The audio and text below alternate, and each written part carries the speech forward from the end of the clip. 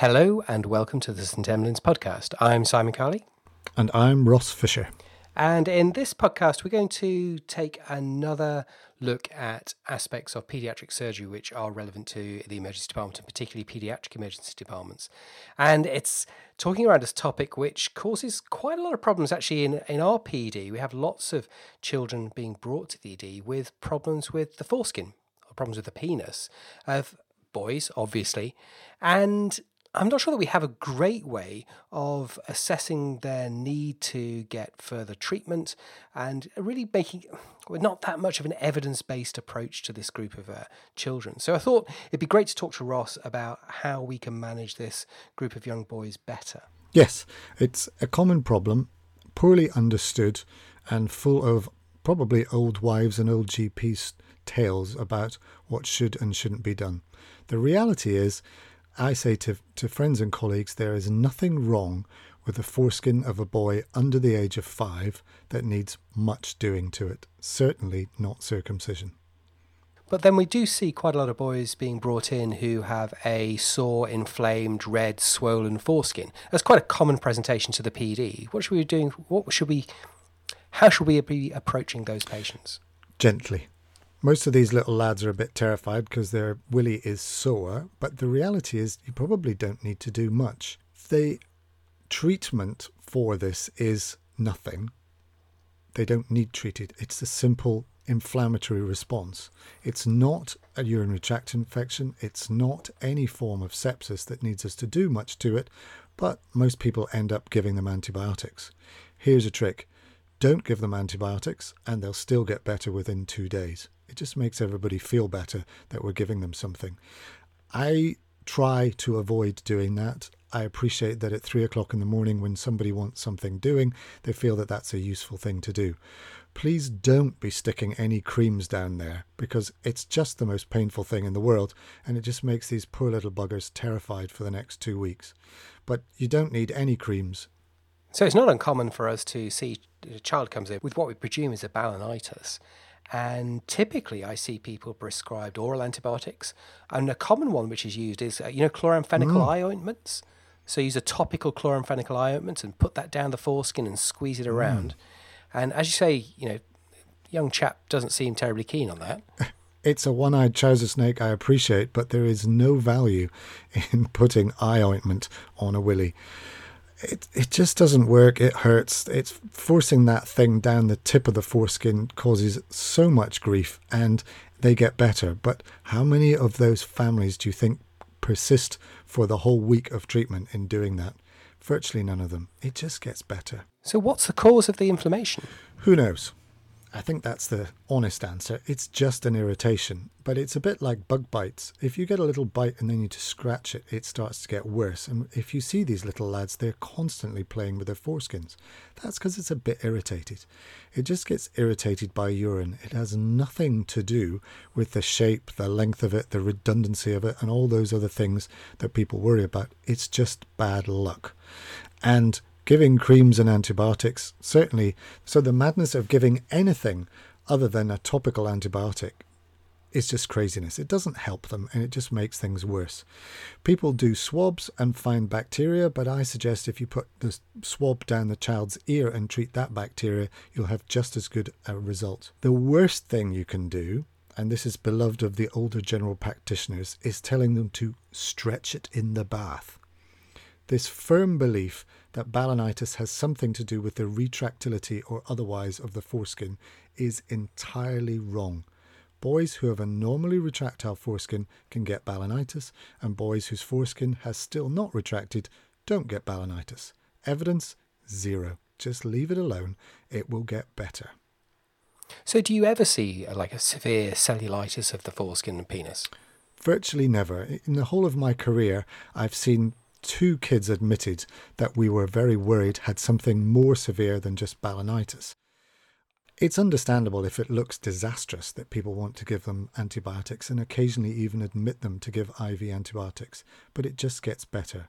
I have never ever heard of necrotizing fasciitis or anything like that we're all terrified about. It just looks worse than it is. And that looking bad is part of the problem. We have to realize that it is terrifying to put the kid to bed at night, wake up in the morning and find that this thing looks disastrous, like somebody's hit it with a hammer. And occasionally there is the accusation that somebody has hit it with a hammer because it looks so bad. But in fact, it's just a severe reaction to the inflammatory process. Okay, so what about other mimics for this? Because there are other reasons why you might see a child with an inflamed foreskin or inflamed penis, and it's not due to infection and it's not just due to inflammation. The only other one that I would have a look for is a hair tie tourniquet, particularly in the babies in nappies. Mum's got beautiful long hair, and at the base of the penis you can see a little hair has wrapped itself around. How they do this, I don't know. It's not that someone has put it there intentionally, but it can start to auto-amputate the skin. Top tip, don't try and cut it, use Veet. Most departments have hair removal cream for this express purpose. That's something which I think is done in certain areas of the country. I'm not sure we have it in ours. I think there's maybe something for us to think about. And we must say, from a commercial point of view, other hair removal creams are available. I have no idea how effective it is. I don't know either. But yes, so that's something we see around toes as well, yep, and fingers in small children. So it's exactly the same thing, but with another extremity. So that brings us on to other problems. And the other problem that we see, you sort of alluded to it, is about retractability and the sort of the mechanics of the foreskin. And that's around retractility and ballooning of the penis, ballooning of the foreskin, should I say, which occasionally brings kids to the PED. So it's down to physics. And the talk that I give to families in outpatients, if they get referred to us, is about a big party balloon. That the foreskin itself is very distensible, whereas the meatus is much less so. So the pressure into that is like filling a balloon, and the sides balloon up, whereas it takes a while for the urine to come out the end. Now, the interesting thing is that this did not happen prior to them presenting to you.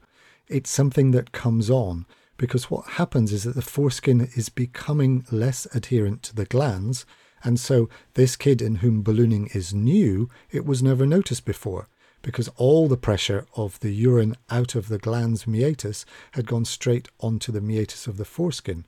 But now his foreskin is starting to retract, there's a potential space to fill, and that's why they present saying, well, this didn't happen before. I've seen him pee and he's now ballooning. Now, of course, ballooning, we need to get down to the size of this thing. I asked the family how big it balloons, because everybody uses the phrase, but it's about the difference between a grape and a plum, which is probably normal. If it's the size of a satsuma, then we probably need to start taking this a little bit more seriously, that there might be a problem. But the key thing here is the age of the child. The important diagnosis to make is one of balanitis xerotica obliterans, and that's Xero, not erotica. Xerox means dry. So in these boys, who are virtually all over the age of 5, there is a scar happens at the end of the penis, and that is what causes the pressure, that is what causes the ballooning, that is what causes the balanitis. So how would we spot that in the ED? How does that look different from just somebody who's turning up with ballooning or problems like that? So if you look at the end of the foreskin and ask the boy or his parents to gently try to retract the foreskin, you will see BXO. Now, under 5, it just doesn't happen. So you almost don't even need to look. Over the age of 5, it's a white, shiny scar. It just looks abnormal. The real thing is, so very few people do this, that's why they're not sure of what's happening. But all those key phrases that people use of pinhole meatus, realistically, in a boy who has severe BXO, the hole is so small that you can't see it. The normal, non-retractile foreskin is probably 1 millimeter or 2 in diameter, and that is not BXO. Look for the white, shiny scar, and then you'll know. Okay, so look for a white, shiny scar in the child you're worried about BXO. Yep. Okay, so more foreskin things, because who would have thought the foreskin had so many issues? But it does, and it is a common presentation in ED, is the issue of paraphimosis. Not something we see very commonly in children. We see much more actually on the adult side, the paraphimosis. But I have seen a couple in children, and in general, people seem to panic about it and think they need surgical treatment, but my experience is virtually all of these can be reduced with gentle pressure, a bit of time, a bit of lubrication, and just using a slow technique and just slowly squeezing the soft tissues, getting the edema out of the glands and allowing the foreskin to come forward again. Absolutely. The causation, though, is the retractility of the foreskin. So what happens in these little lads is that at some point somebody attempts to retract the foreskin, possibly for the first time. So if it's the little boy on his own, he retracts the foreskin, is terrified by what he has found and achieved, and doesn't know what to do. So he just sits there for an hour or two while the end of his penis starts to swell up. And that's why they come in. It's very different from the older male who has other reasons for having for having paraphimosis. As you rightly say, the technique is to squeeze firmly the glans penis. Forget the rest of it, because it's the glans which has increased in size, causing the difficulty in retracting the foreskin back over it. So literally squeeze the head of the penis for as long and as hard as you can manage, or get the boy or his dad to do it, and then attempt to bring the foreskin back forward. All other tricks with ice and jelly and needles and sugar, yeah, just get on. And it's about force directed appropriately. It's difficult. Ultimately, over time, it usually works. They don't need circumcised. It's a very old-fashioned approach that just because someone's had one episode of paraphimosis that they need circumcised. The vast majority will settle down and not need any intervention. Which brings us nicely to the last thing I wanted to talk about today, which again is a very common reason for people to present to my emergency department, are young boys who have a problem post-circumcision. Or maybe they don't have a problem post-circumcision, but they've just had a circumcision and somebody's had a look at it a few days later and thought, gosh, that does not look good. I better take them to hospital. And the problems we see are either they don't like the look of it, or sometimes it's bleeding. If a boy has been circumcised in hospital, the risk of significant bleeding is very, very low indeed. What happens is it is a very small area that tends to bleed and bleed and bleed. And what people end up doing is putting cotton wool on it or some toilet roll, and that basically sucks the blood out and it continues to, quote, bleed. They tend not to come to much harm, and direct pressure on that. Tranexamic acid is useful if you want to put that on there. Some people use adrenaline, but just direct pressure will stop it. If you think of picking a scab off your knee, it will bleed, and so it's the same on a penis that's been circumcised. A boy who's had BXO and then a circumcision, it will look horrendous. I say to the families, this will look like a dog has chewed it in about 3 days' time. It does not look nice because the exposed skin the foreskin having been removed, is all bruised and bloody, and it does look vile. The reality of infection in circumcisions is virtually zero. And if you think of all the circumcisions done in the world, there are very, very, very few of them get infected. And this is a good point to remember, that community circumcisions are safer than hospital circumcisions. We forget the numerator that are done in the community. The denominator is the difference. Now, we forget the denominator that are done in the community. The numerator is what you see, but there are thousands done out there and very, very few come through with a problem. Whereas the hospital ones, it's much higher numerator. So bringing all that back together, what have we talked about in this segment? We talked about the issue that we see a lot of foreskins in the emergency department brought in. It's a common presentation. But actually what you're telling me is that most things could be managed really very conservatively, that we probably overtreat a lot of the balanitis. No, we definitely overtreat the balanitis, and we need to sort of stop and think about whether we're doing the right thing there.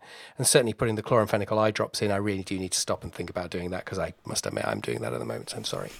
Paraphimosis, treat it like the adults, that's okay, and don't get too worried about it. And actually calm the parents down if they're worried about these sort of things. It doesn't mean there's a disaster. It doesn't mean there's long-term problems. Lots of kids have these issues and they just settle and they go on to, completely normal lives. The difficulty is that there is a lot of gossip in the community about what needs to happen. So most people, if they see a kid with some form of foreskin problem, expect them to be circumcised. And that upsets people. So even if it's sore and red, we're still not going to circumcise them. We virtually never circumcise boys for balanitis, for paraphimosis, or for recurrent infections. It's not something that needs to be done. The only indication is this BXO.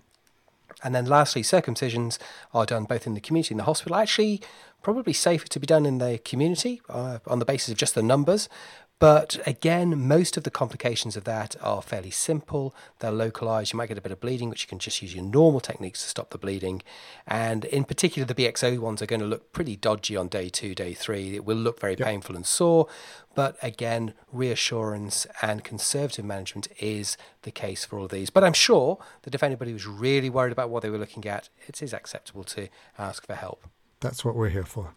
Marvellous. Thank you very much, Ross. And we'll hear more about paediatric surgery from you shortly. Thanks for having me.